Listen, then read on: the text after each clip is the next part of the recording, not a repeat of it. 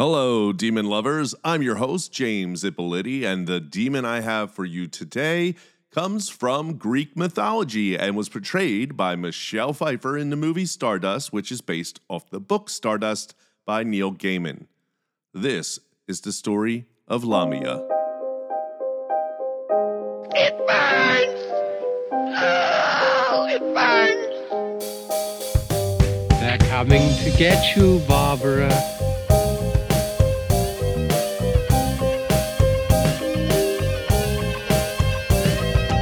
I'll swallow your soul!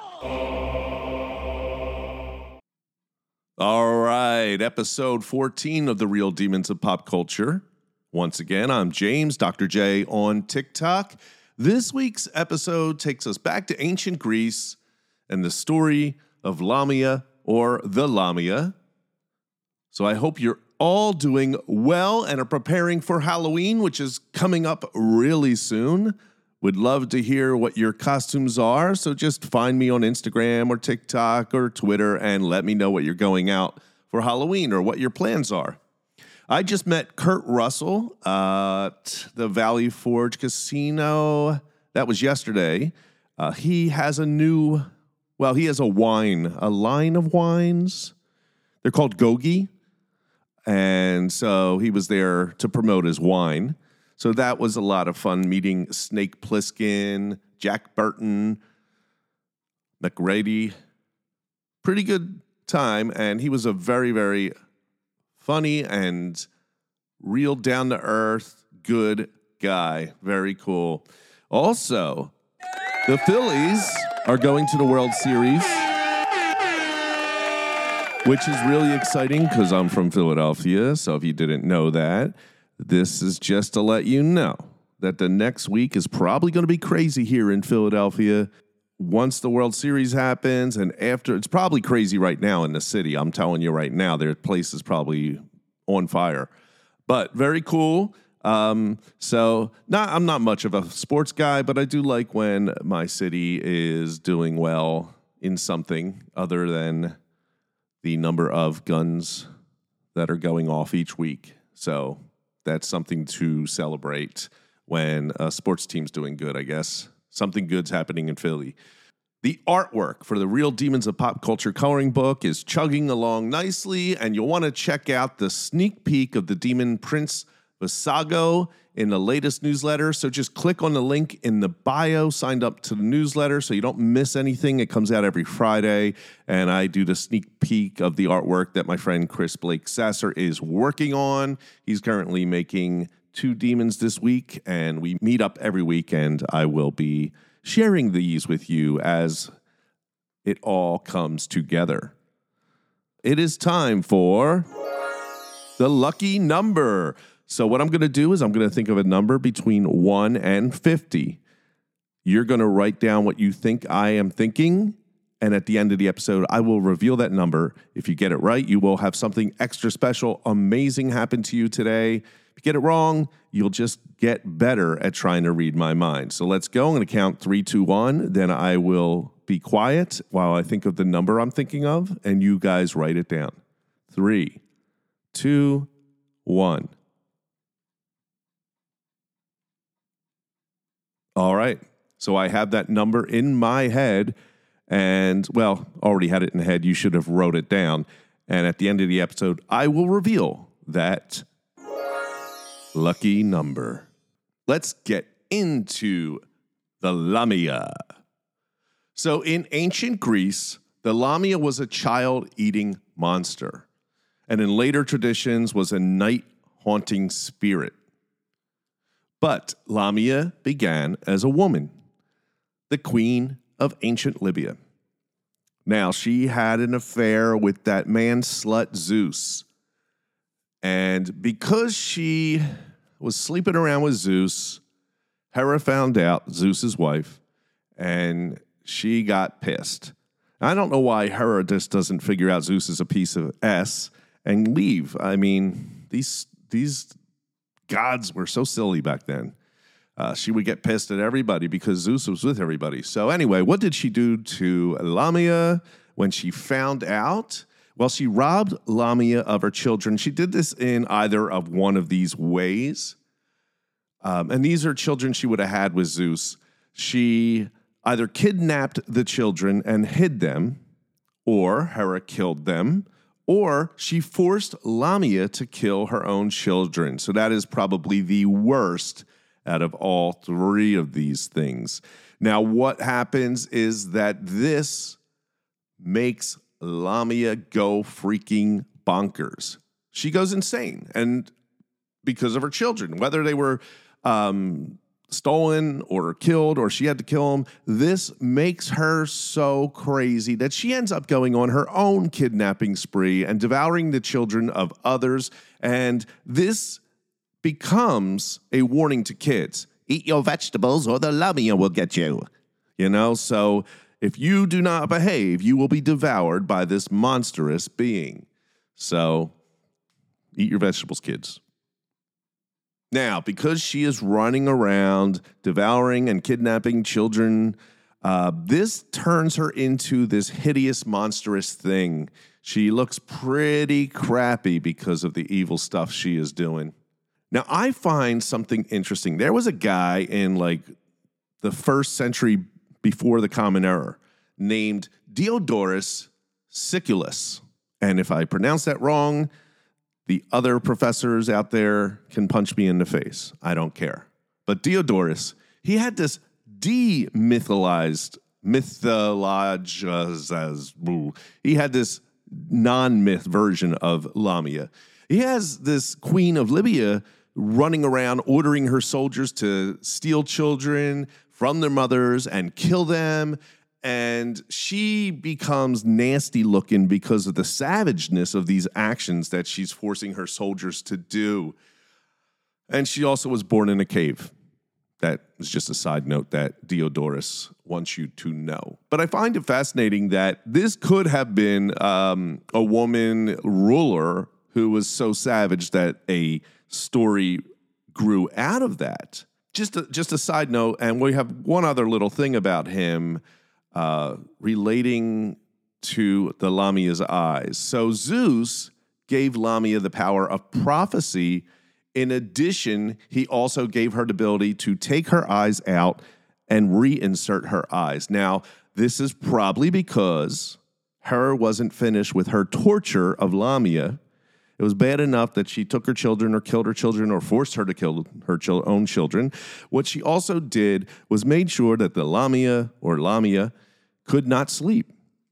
Now, she either did this by making her an insomniac, or in some tales, she removed her eyelids and therefore she couldn't close her eyes and always had to be awake crying over her lost children.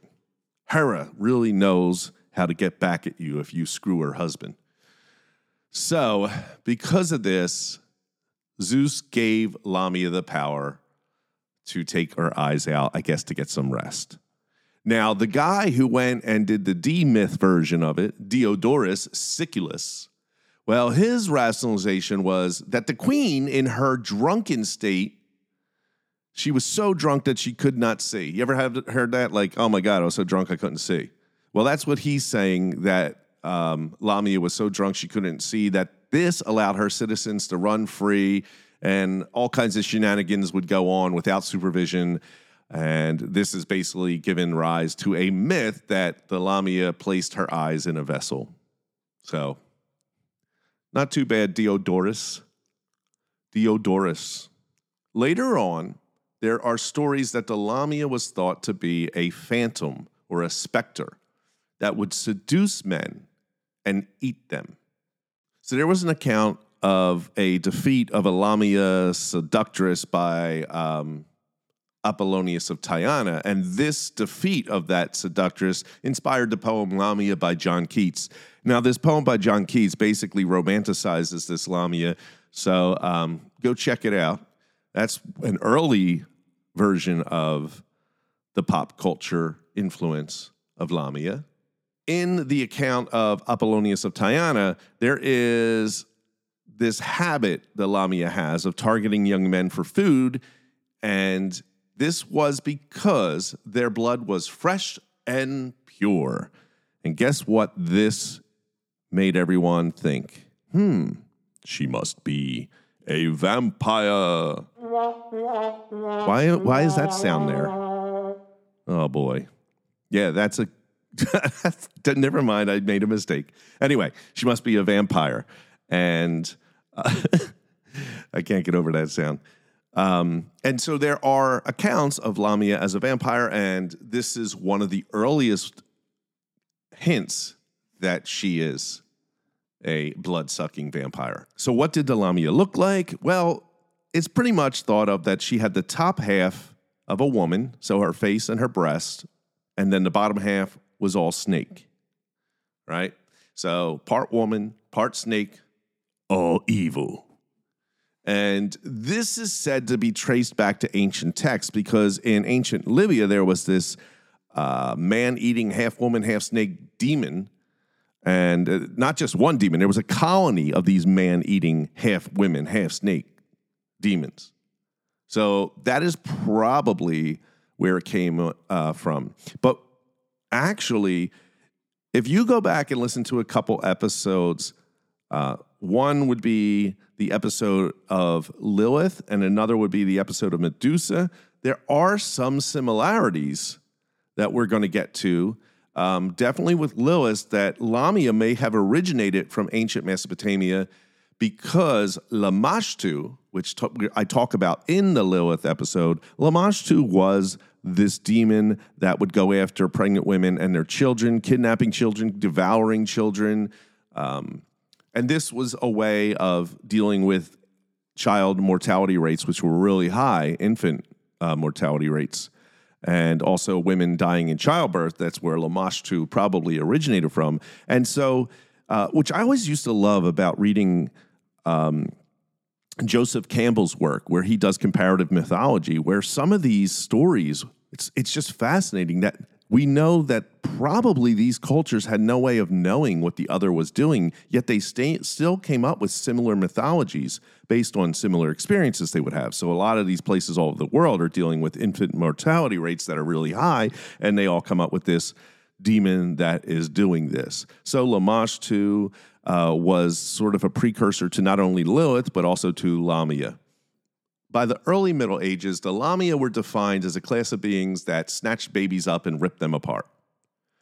In the Bible, the Lamia, and this is also referenced in Lilith, there's a section in the Bible, in Isaiah, there is a line that mentions the Lamia. Now, not all translations have Lamia. Some have Lilith, and some have a screeching owl. And some people explain that that represents either heresy or hypocrisy in that line. But from other things I've read, it just means that your city will be destroyed and it will be so effed up that all these evil things would be living in it because it'll be in ruins, it'll be desolate, it'll be destroyed. But that's it in the Bible. Now, Christian writers warn against the seductive potential of the Lamia. They were listed in a book that the Lamia were supernatural dangers that threaten marriages and identified them with female reproductive spirits. Once again, this is blaming probably on men who are like sleeping around or getting other people pregnant and blaming it on spirits because they don't want to get in trouble. It seems like that is the reason that these female reproductive spirits exist. That's my take on it. From around the mid-15th century into the 16th century, the Lama became regarded exclusively as witches. Burn her! Burn her! She's a witch! So that's the time period where we got Lamia basically are witches. There was a book in 1607 called The History of Four-Footed Beasts by Edward Topsell. And he's got a little bit of a different description of the Lamia. He describes, obviously, having the upper body, the face and the breast of a woman. I find that interesting that all these demons, if they're women, we have to have the boobs. Like, the boobs have to exist. And sometimes there's more than just two. It's like We're not going to make the upper body be demonic. It's got to have boobs. The bottom can be whatever. And so this one's weird because the bottom of Edward Topsails, it should be Edward Topless. It's the bottom of Edward Topsails, Lamia, is goat-like. It's got like goat-like hindquarters with large 50 stones. I'm assuming he's British. Stones are testicles, and they smell like sea calves. On authority of Aristophanes. I think that's how you say it. So this guy Aristophanes, way back in the day, wrote something about Lamia's balls, that the Lamia had stinky balls. Now, this opens up a lot of questions about the gender of the Lamia, because in a lot of stories, she's female, but in some of the stories, she has testicles, and they're smelly testicles. And also, Edward Topsails says that Lamia is covered with scales all over. So a smelly, half goat, half woman, scale-covered, ball-smelling monster. Thank you, Edward Topsails. Now, there's a book from 1982 called Lamia by Tristan Travis. Tristan Travis sounds like he should be a country musician. And the next song by Tristan Travis is the Lamia. This is not country at all. Lamia, Lamia, yeah. I'm Tristan Travis, and you're listening to The Real Demons of Pop. All right, enough of that. It sounds like a really cool book. I've never read this book, but basically the mythological monster relocates to 1970 Chicago, where she takes bloody vengeance on sex offenders while the cops try to figure out the mystery. I'm going to read this book. It's called Lamia, 1982 book, Tristan Travis. Sounds like a lot of fun. Put it on your reading list. We'll have a book club. Also, Lamia are featured in progressive rock album The Lamb Lies Down on Broadway by Genesis. They have a track called The Lamia. And they're depicted as female creatures with snake-like bodies. We've heard this before. They seduce the protagonist, Rael, in an attempt to devour him. But as soon as they taste his body, the blood that enters the Lamia's body causes their death. Later traditions of the Lamia are more similar to like vampires and succubi. By the way, there's a sex demon reference, so I have an episode on sex demons. When you look at the Lamia as a part of a monster that seeks out men and drinks their blood, it gets to this vampire sort of sex demon thing. We've talked about how they are female reproductive spirits. It's a fancy way of calling them sex demons, I guess. One of my favorite Sam Raimi movies is called Drag Me to Hell, and it never got enough love. But the main antagonist demon in Drag Me to Hell is the Lamia. Now, Sam takes some liberties, artistic license on the look, because it's more of that goat type demon that we talk about from Edward Topless. That is sort of it, and basically the Lamia comes and tortures the person for 3 days and then drags them to hell. But it's a great Sam Raimi film. Never got enough love. The main actress is wonderful. So if you haven't watched Drag Me to Hell by Sam Raimi, definitely check that out. Also, Neil Gaiman's Stardust, the main antagonist in that, is also a Lamia or Lamia. I'm saying it both ways because in some stories, Lamia is sort of referenced as a type of being, and others it's a name. But in Stardust, Lamia was played by Michelle Pfeiffer in the movie, but in the book, it's one of my favorite Neil Gaiman books. It's also a very short read. It doesn't take long, but Stardust is a great book. Check it out. I would read the book before I watched the movie because I don't think the movie was as good as the book. So that is the Lamia. And tomorrow, I'm going to go live at 12 p.m. Eastern Standard Time. That's New York City time. And I haven't gone live in a few weeks because every time I've tried in the past couple weeks, something came up. I had to take my son got like hurt at school, and I had to take him to the doctor on the day I was going to do the live, and then something, I guess, before that was COVID. So I'm hoping Tuesday this will be back in action live on YouTube, 12 p.m. Eastern Standard Time. Lamia Talk. We can talk about whatever. I'll probably just going to open it up to like a regular Q&A and talk about the Lamia, talk about this episode, talk about the comic book, the coloring book that's coming out. Just that kind of thing. And that's all I got. So until I will be back in 2 weeks with a brand new episode. Peace. The lucky number is 17.